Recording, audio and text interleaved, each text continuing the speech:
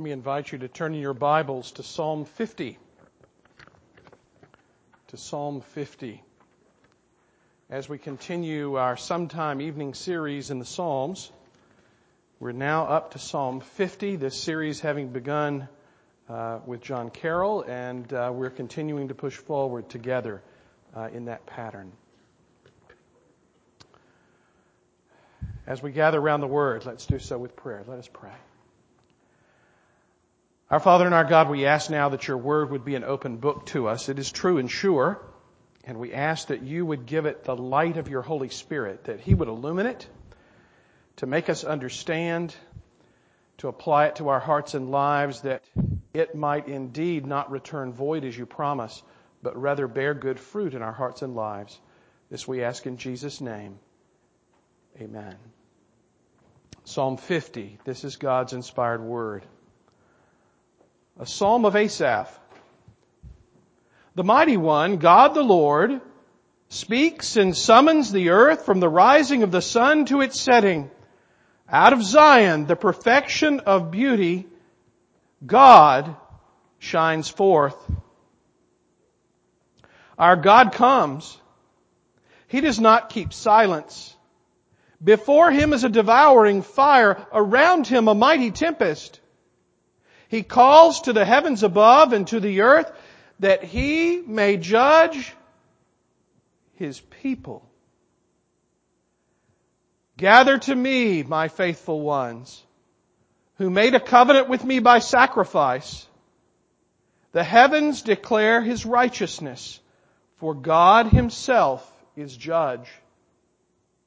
Hear, O my people, and I will speak, O Israel. I will testify against you. I am God, your God. Not for your sacrifices do I rebuke you. Your burnt offerings are continually before me. I will not accept a bull from your house or goats from your folds. For every beast of the forest is mine, the cattle on 1,000 hills. I know all the birds of the hills, and all that moves in the field is mine. If I were hungry, I would not tell you, for the world and its fullness are mine. Do I eat the flesh of bulls or drink the blood of goats? Offer to God a sacrifice of thanksgiving, and perform your vows to the Most High, and call upon me in the day of trouble. I will deliver you, and you shall glorify me. But to the wicked, God says, what right have you to recite my statutes or take my covenant on your lips? For you hate discipline, and you cast my words behind you. If you see a thief, you are pleased with him, and you keep company with adulterers. You give your mouth free rein for evil, and your tongue frames deceit.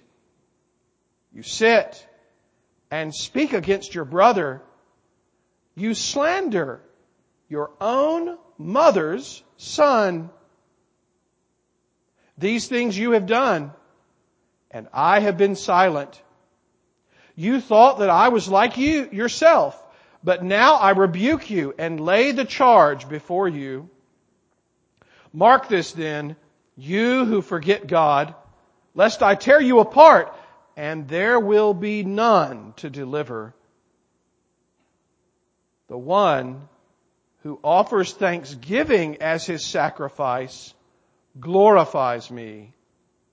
To the one who orders his way rightly, I will show the salvation of God.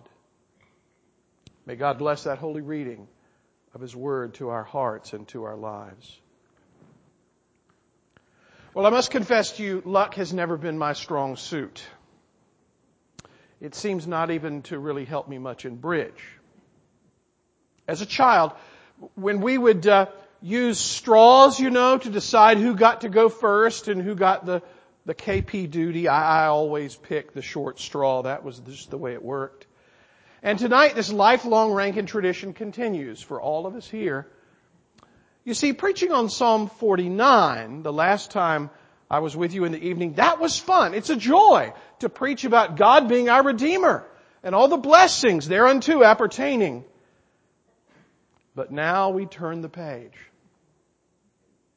And just like this morning, one more time, the topic is sin. Now we all know sin is a 4-letter word. And it can make us feel uncomfortable and squirm just a bit in our chair. And the good news is there's only 15 minutes left before we have to eat tacos. So this will be short and sweet and to the point. But when you have to stand up in front of a group of people and expound sin, well, that's especially tough. And to make matters worse, everybody's football team lost yesterday. So I know you're not in a great mood. After the tacos, you will be in a great mood. But now there's this subdued, reflective feeling, except among those from Ole Miss among us. So we turn to Psalm 50, and here we see a short, sharp truth.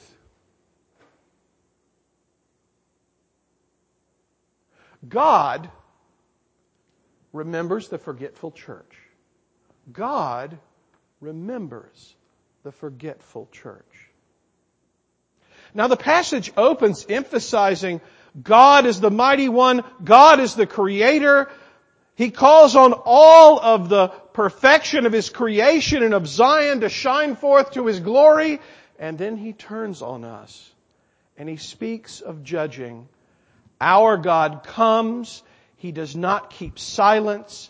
Before Him is a devouring fire. Around Him a mighty tempest. And so our ears perk up. And we gather this is not one of those happy psalms with lots of clappy parts that we can feel good about. God has said in verse 4 to call to the heavens and to the earth that He may judge. And if we get that far in the passage, we feel good. All right, He's going to gather all creation and all those nasty things out there in the fallen world. They're going to be judged. And then He drops the bomb that He may judge His people. Now that's not what we expect to read in this passage. We expect that He is going to judge the nations. You know, all those other nations.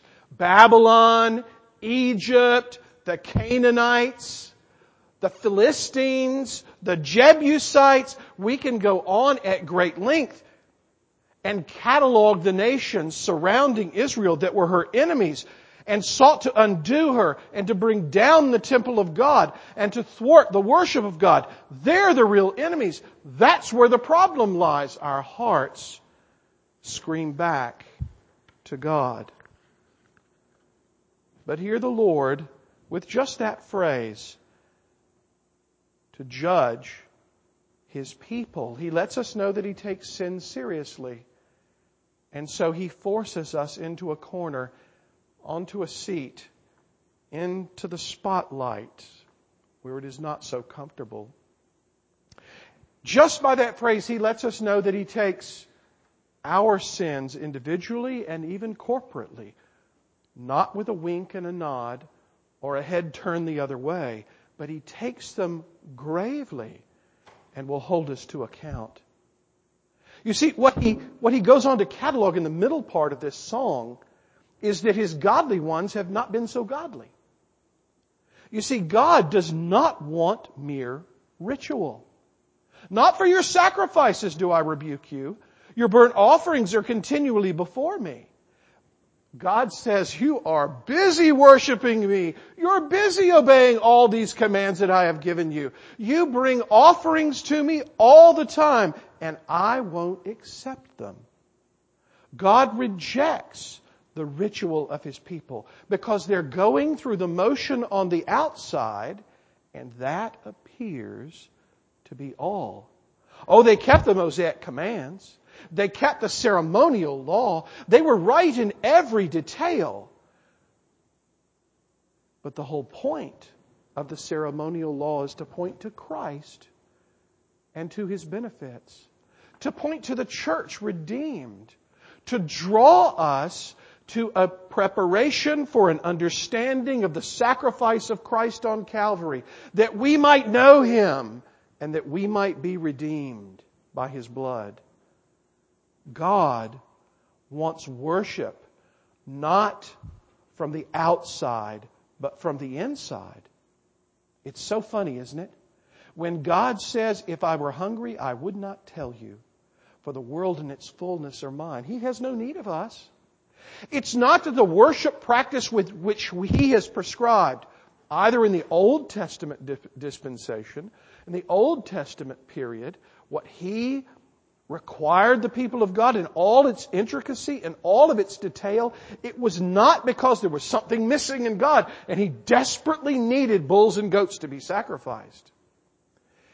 He appointed His word, He appointed His worship in order to aid us, to bless His people, to enlighten our minds, to prepare us to receive the Savior so that when Jesus might come, we would understand and we would embrace Him and we would appreciate the fact that He's the propitiation for the wrath of God for our sins by His death on the cross.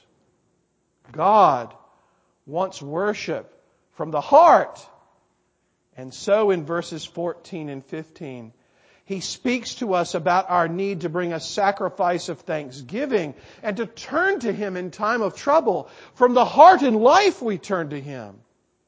What is the only remedy for our half-hearted worship? It is the full-hearted sacrifice of Jesus Christ our Lord.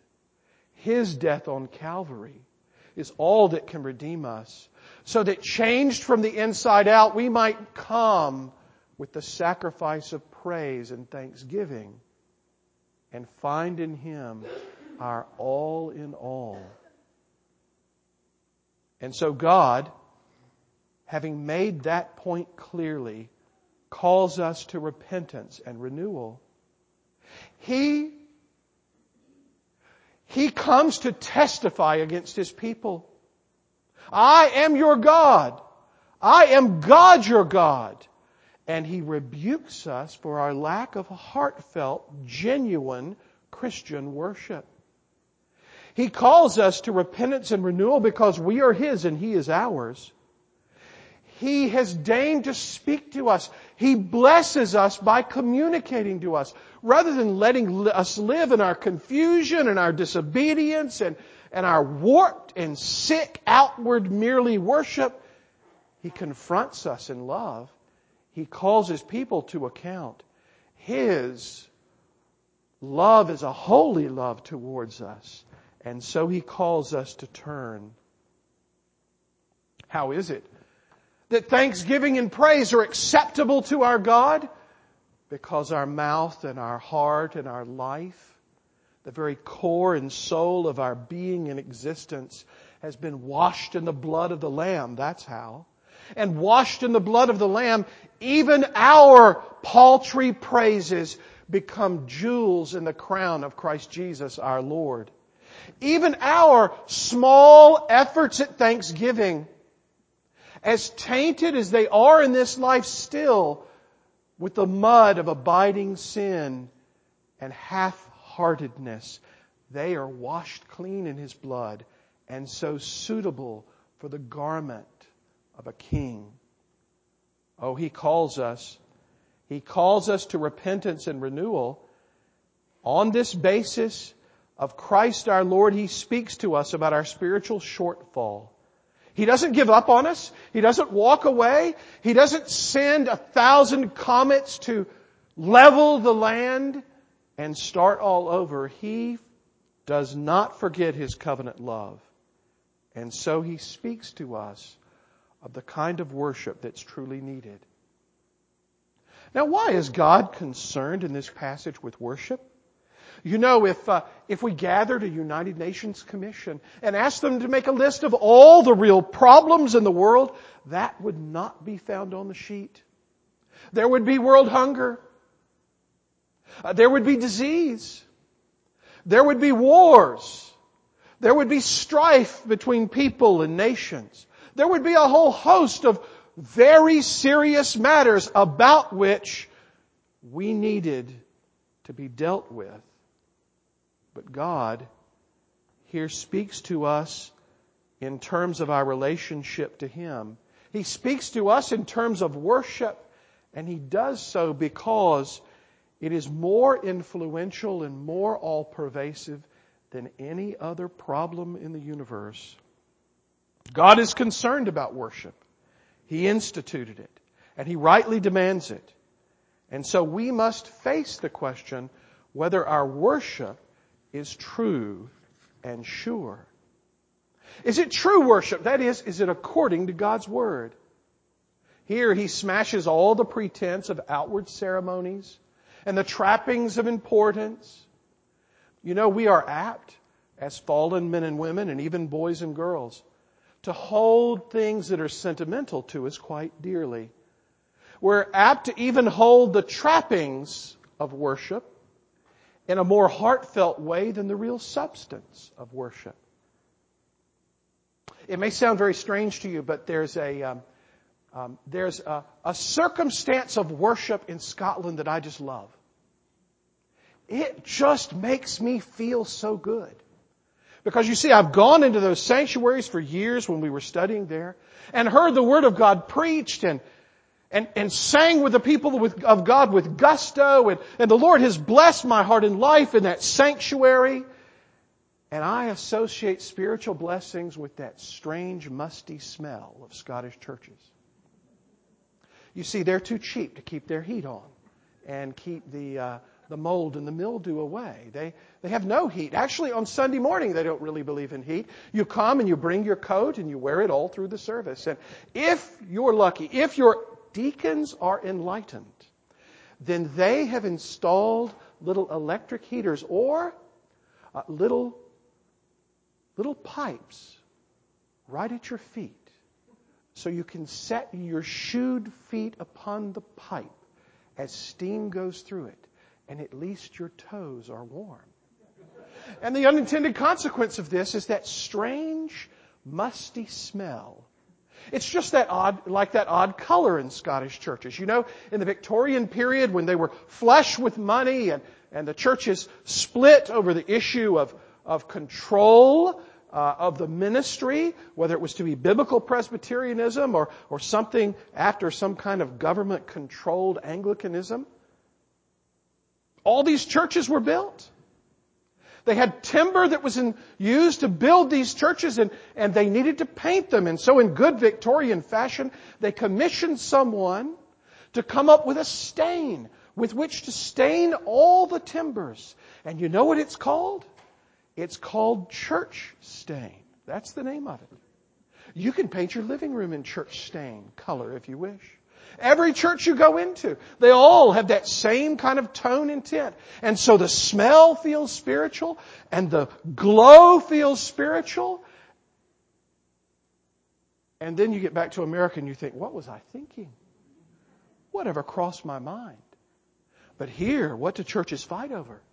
They struggle over the worship of God and they hold more dear than matters of the heart things that are sentimental and precious to them, like the color of the carpet. Churches have split over the color of the carpet. Over the position of the organ pipes. Over all sorts of silly, trapping matters. You know, I had a rebellion one time. The elders decided to put in lights in the sanctuary. Chandeliers. They were quite beautiful. They didn't spare expense. It was finally, for the first time in the life of that church, they were going to be able to sing without standing in their shadow with a hymn book in front of them. And we had a rebellion because somebody had moved my cheese. They loved the dark. They liked the shadow. It made them feel closer to who knows what. God does not want us to be attached to such circumstances of worship. You know, whether we put pews or chairs in, that's a practical matter, and thank God the deacons can make that decision and we don't have to get torqued about it. I have absolutely no idea what color the walls will be when the new portion of the Sunday school rooms goes up. And it doesn't matter one whit to God. He doesn't care. He's more concerned about how we treat each other as we choose the color and as we apply it and as we deal with one another afterwards. Churches can be mean and horrible places. I remember the time when I was in a congregation and the deacons appropriated the money and the elders decided that they would fix up an old odd room that was totally disused into a nice large Sunday school. They put a giant board at the front. They put chandeliers in there too. They like those chandeliers apparently in that particular location. And what did some of the ladies say as they walked into the room? Oh, what puke green this is.